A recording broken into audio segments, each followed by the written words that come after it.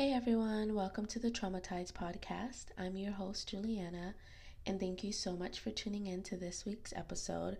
I'm so grateful to be here talking to you all today, and I'm so honored to have anyone that is listening to me. Thank you so much for just coming onto our little community. I hope that today's episode bring you a little bit of hope, maybe some inspiration, motivation, maybe a push to keep you going and to help you realize that it is worth it, that you do deserve to heal, you do deserve to be happy and be at peace. And I hope it brings you value in some way or someone else in your life. And if anything, I hope that it gives you some information or a view into someone else's experience. And yeah, so before I continue the episode, I want to just kind of talk about South Korea and what they're going through, and just give them I just want to ask you guys to keep them in your prayers, send healing vibes their way, as you know that or if you didn't know, they had a Halloween festival, and there was apparently a crush or a stampede, and over 151 people died, and over 50, 60 more were injured, plus the thousands and thousands that were traumatized by this. So they really need our prayers, our healing vibes, our love. So I just wanted to just give my condolences to anyone who lost somebody or is dealing with the trauma from that event or that traumatizing situation. Is horrible, and it's so sad that people could come together as a community to celebrate and just to have fun, and you lose your life that way. And I do want to say that it gives me a bit of like push to continue on my podcast, because it shows me that life isn't long. Life isn't what's the word? It isn't promised. Like, you can be here today and be gone tomorrow. So I just want anyone who's listening to really, if anything, if you're gonna click out, before you click out, just you know that you deserve to live a life worth living, a life free of trauma and struggle and peace, and I know that life is a series of ups and downs, and we all struggle with things, but you definitely deserve to be at peace and to just have different tools to use when bad things happened. So just to give a disclaimer, I do want to say that that everything I do say today on this episode, and pretty much most of my episode, most of the episodes that I put on here, is that I'm not a licensed therapist. I am currently in school for behavioral science, and some of the things that I do talk about, like if you hear me use terminologies, I have learned them from school, but most of the things is from experiences, observations, and just things that I've learned through my life, and I'm just sharing it with you guys. And just take everything I say with a grain of salt, because remember that every situation is different, and what works for others may not work for you. And I just always want to put that out there. So, there's always another way. That's just basically what I want to say. So, yeah. So I first want to start off by saying that I am someone who used to have a panic disorder and general anxiety disorder. And I say used to because I realized that my acceptance of it caused me more harm. And I first want to say that I do believe that some people have a chemical imbalance in their brains, and other factors such as trauma, genetics, etc. plays a part and does make it real. I just knew that I did not want to be a victim anymore. And this is pretty much what this episode is going to be about. I see so many people struggle with their mental health, depression, anxiety, and just so many other issues. And I feel like I see that they're kind of stuck, or that they feel like there's no way out other than, just addictions and just other self-soothing methods that are pretty dangerous and not helpful at all. Um, and I also believe that mental illness has been highly romanticized and become somewhat of a trend in the media. I see people that have habits, like bad habits such as impulse control, lack of discipline, trouble focusing, addictions, etc., using mental health as an excuse. Like if a doctor has diagnosed you with a mental disorder, like I'm not saying it isn't true, however, I'm saying there might be another avenue to overcome the disorder. And I'm also saying that there's a lot of people who self-diagnose, and I think that's very dangerous. And it also takes away from the people who genuinely are dealing with these disorders. So whether you did self-diagnose or whether you seek professional help and you've got that diagnosis, I do want to say that um, maybe try another avenue where you don't feel like you're trapped, where this disorder doesn't become your identity. um, and and I say this because I have seen and been through the the effects of people and me making a disorder or even a bad habit part of your identity in a way that has helped me um, to understand, just understand and overcome, my disorders, is understanding the power of belief. And what you do believe or don't believe, for the most part, does control your actions. And I came to the realization that accepting my diagnosis as a lifelong problem is not going to help me. The moment that I started taking steps away from, my disorders, taking steps away from my disorders and making it my identity, is when I started to see genuine result and started to live a life filled with more peace. And of course, changing a belief that you have made part of your identity is not always easy, of course, especially if that belief is a crutch for you. And I say a crutch because a lot of the times, and again, I'm speaking from my experience, is that I have used it as a way to not further myself, a way to essentially be lazy. And I used it as an excuse to not, search for more opportunities or take an opportunity or go through with an opportunity. Friends, family, it has hindered me in so many ways, and it's because I chose to use it as a crutch. And of course, in the beginning stages, and there are going to be days where, as you're overcoming, um, you know, your disorders, it's going to feel like, oh my gosh, and it's hard, I can't go through it. But as long as you understand that this is just temporary, I think it helps make it easier. And again, another thing is, I believe that sometimes people also get comfortable in their misery. Like some people are genuinely comfortable with being uncomfortable.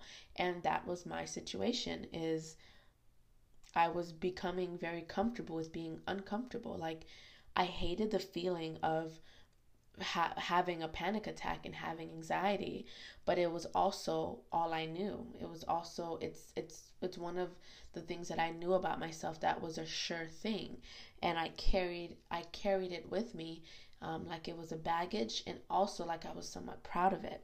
And carrying around trauma and burden and making it part of your identity is a sure way to live a miserable life. And Mina Irfan said it best: people become addicted to their suffering. And when you show them a way out, they experience something called cognitive dissonance. Now, cognitive dissonance plays a huge part in why some people are stuck in their heads and cannot see a way out without a pill or a dangerous addiction of some sort. And cognitive dissonance isn't something that I didn't connect the pieces until a couple years ago, when I realized exactly what it was, because I of course experienced cognitive dissonance, and I don't really think there's anybody on earth who has not. And what is cognitive dissonance? And cognitive dissonance is a term for the state of discomfort felt when two or more modes of thoughts contradict each other. The clashing cognitions may include ideas, beliefs, or the knowledge that one has to behave a certain way. So an example of that would be if you believed you were a great singer, and you were probably even validated by the people around you. So you know what? You decided to audition in a talent show, and then as you're auditioning afterwards, the judges told you you weren't that good. And having someone pretty much tell you that what you thought you always were, what you always wanted to be, what you're working towards, that you can't do, it makes you extremely uncomfortable. It puts you in a place of almost attack. And I always say that when someone is, not I always say, but scientifically, and what I've learned in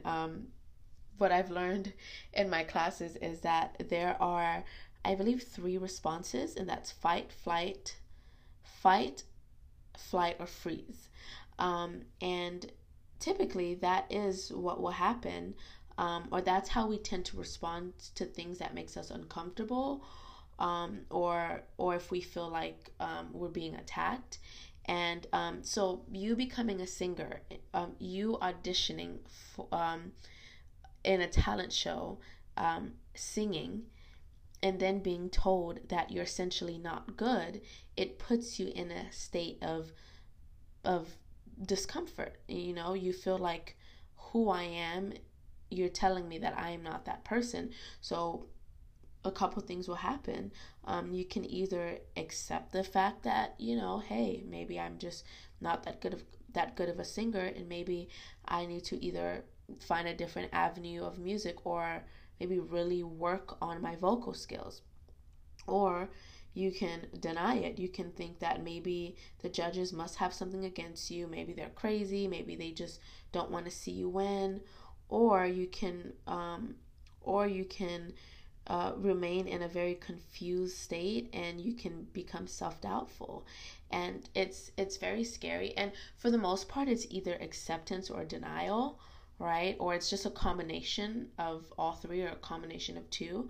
But I would say most people you either accept the fact, and you make changes,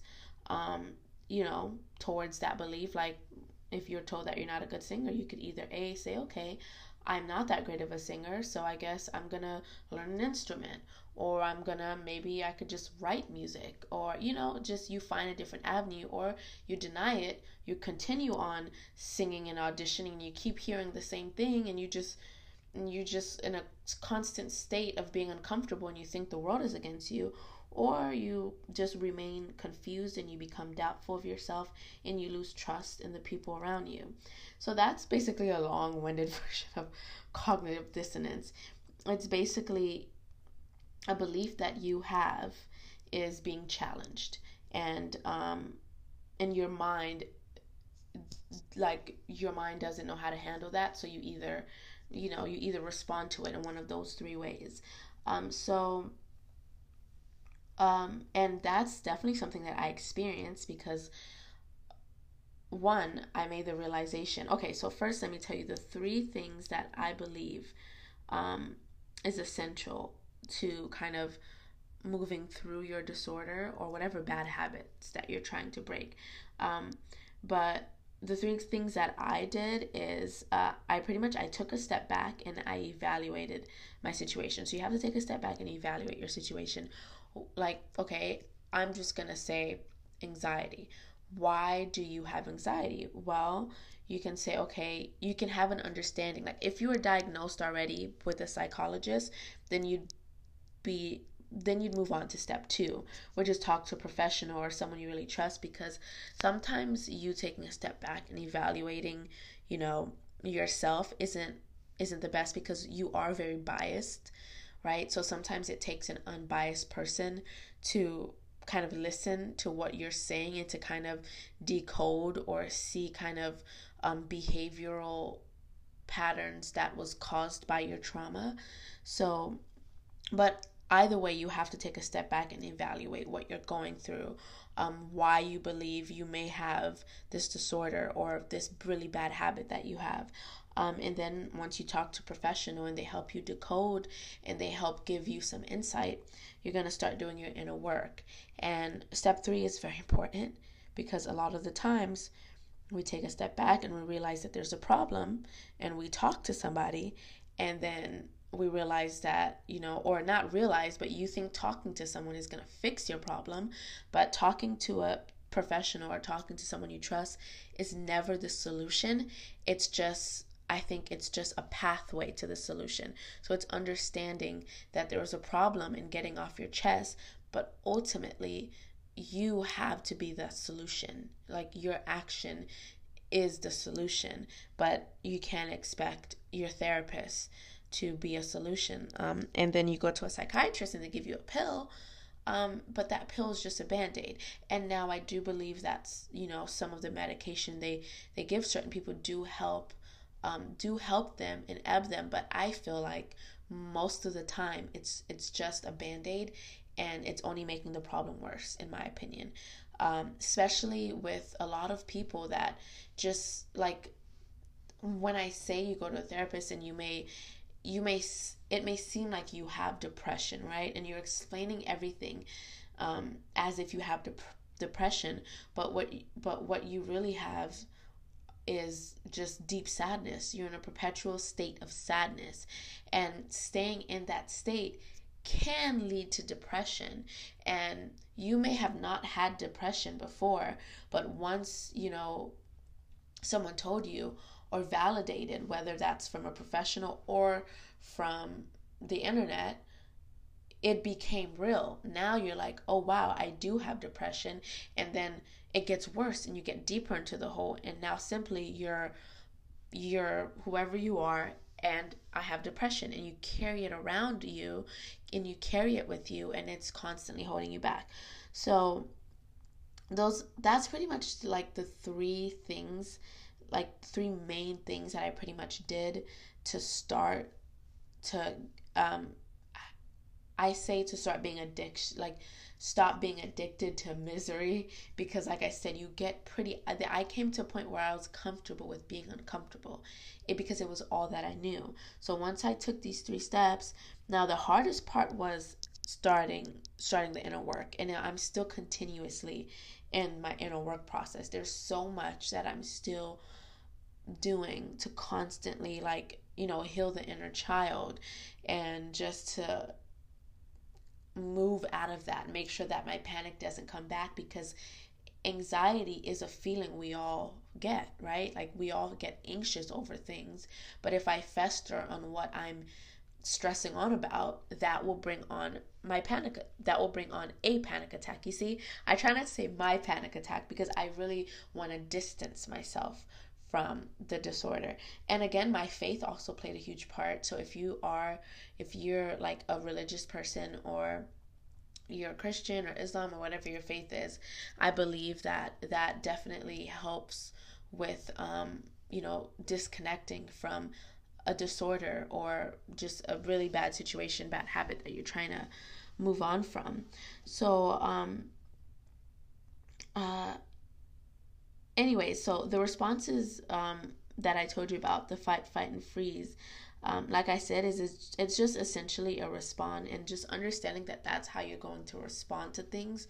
So once you know how you respond to certain things, like me, I typically don't fight back. That's the last resort.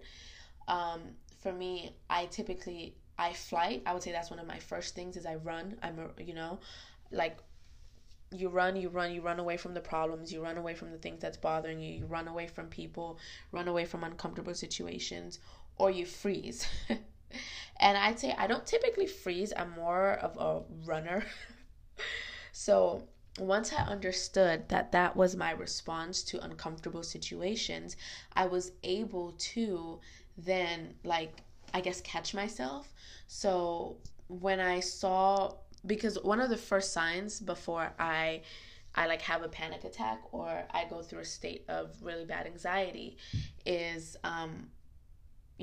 something bad happens, and then I start trying to run. I start trying to get out of it. And then when I feel like I cannot get out of it, that's when the panic attack happens. So I have now pretty much become really good at realizing that, like for example, I just cut my own stuff off. But for example, like this past, I guess, 2 months, my car has been, it's just one thing after the other, right? One thing after the other. My car has been towed twice. Someone reversed into my car and it had to be in the shop, and then my radiator broke. It was just a whole bunch of things going on. So usually back, in my, days where I really accepted this anxiety panic disorder, I would be just going nuts. I would be like just going crazy. I would just be having panic attacks like probably every day, twice a day, not being able to sleep. And like I said, I do feel anxiety, but because I realized, I was like, oh my gosh, I'm trying to run. Because like I don't know if you guys know, but I'm 4 hours away from home. So I really feel like if something happens to my car and like I don't have a car, I really feel stuck. So it really made me feel like running. So I'm like, oh man, I feel like running. That's a problem. So once I see myself needing to run away, that's when I'm like, wait, hold on a second. I got to really take a step back. I got to breathe. I got to do some inner work. I got to do some journaling. And it is hard, and I think it gets easier once you've kind of established like your response, who you are, what's bothering you. But all that comes with inner work. All that is like process and everything. So, but once I've established all that, I was able to be like, okay. And then I don't think I had any panic attacks, actually. I can't remember. And usually I would, because they're pretty traumatizing. So I didn't have anything. If I did, it was very mild. It was very brief. And like I said, I can have a panic disorder if I don't catch myself. So the key word here is catching yourself, knowing yourself, being aware. Like, you have to really know the ins and out, which is where inner work comes in. So I do want to make a more long video about this where I really dissect it. I feel like I've just pretty much been rambling on. But I hope what I said got across. I hope that you guys understood what I was trying to say, and I hope that it did help you in some way. I hope it helped you have an insight. I just want everyone to know that sometimes your mind is your biggest enemy. Your mind plays tricks on you. And sometimes your mind doesn't even want to be your enemy. It wants to protect you. That's why we have these responses. That's why we have cognitive dissonance. It's a state of protection. So you have to really know yourself and know how you think and know how you feel and know your behaviors. That way you're able to kind of, go through some of these disorders, because like I said, in the moment, it really seems like you can't get out of it. And I'm going to leave, like, the last thing I'm going to say on this topic is one thing that I've watched years ago when I was still going through, the anxiety and the panic attack, is I was working for this insurance company, and we used to have, I forgot what they're called, conferences or whatever, and they showed a video, and there was like motivational speakers that came and all that, and they showed this video, and I think it was from the channel Matthews M. And it's a video where Steve Jobs spoke, and he said, you cannot connect the dots looking forward, only backwards. And that has stuck with me ever since. That's one of my favorite quotes. And basically, it reminds me that whatever I'm going through, I have to sometimes get out of it and look at the bigger picture and know that this is temporary. That, whatever's happening now is temporary, and when I look back at it, I will see that, oh my gosh, this is why this happened, and thank God I handled it this way. Or if I didn't handle it the right way, it just all connects. Basically, it all connects. And there's a lot of things that has happened in my past that I'm looking back on it now, and I'm like, wow, this is why this happened. It connects. If I had reacted this way, then this wouldn't have happened, or this would have happened. And then now I know when something like that happens again, I'm better able to gauge what's going on, and I was able to kind of react in the proper way and got the best result, the best outcome. So yeah, I think I'm just gonna leave it at that. I'm gonna link that video in, I don't know, like the description. I don't know how the podcasting work, but I'll find a way and I'll link it for you guys. And also, if you want to, don't forget to follow our Instagram, Traumatides Podcast, all lowercase, or not the podcast part, but the Traumatides on Instagram. And you can, if you need anyone to talk to, if you want to DM me, I'm here. We can talk. I just don't want anyone to ever feel like they're alone. I'm always here to listen. And yeah, I think that's pretty much it. I'm gonna end it here. So I just want to say thank you again for tuning into this week's episode. I know I was a bit everywhere. This is pretty much like a spur of the moment, but not spur of the moment, because I've had this episode on my mind and I wanted to talk about it, but it's not really concise, I believe. But like I said, stay tuned for an episode that is pretty much more where I go deep into it, because cognitive dissonance is like a big thing, and I feel like it's not really talked about. It's not really understood. So thank you again for everyone who listened to me today. I hope you guys all have just a wonderful week whenever you're listening to this. Again, my condolences to the people of South Korea and to anyone dealing with that trauma. And please remember that you do deserve healing, peace, and to live the life of your dreams. Thank you. Bye.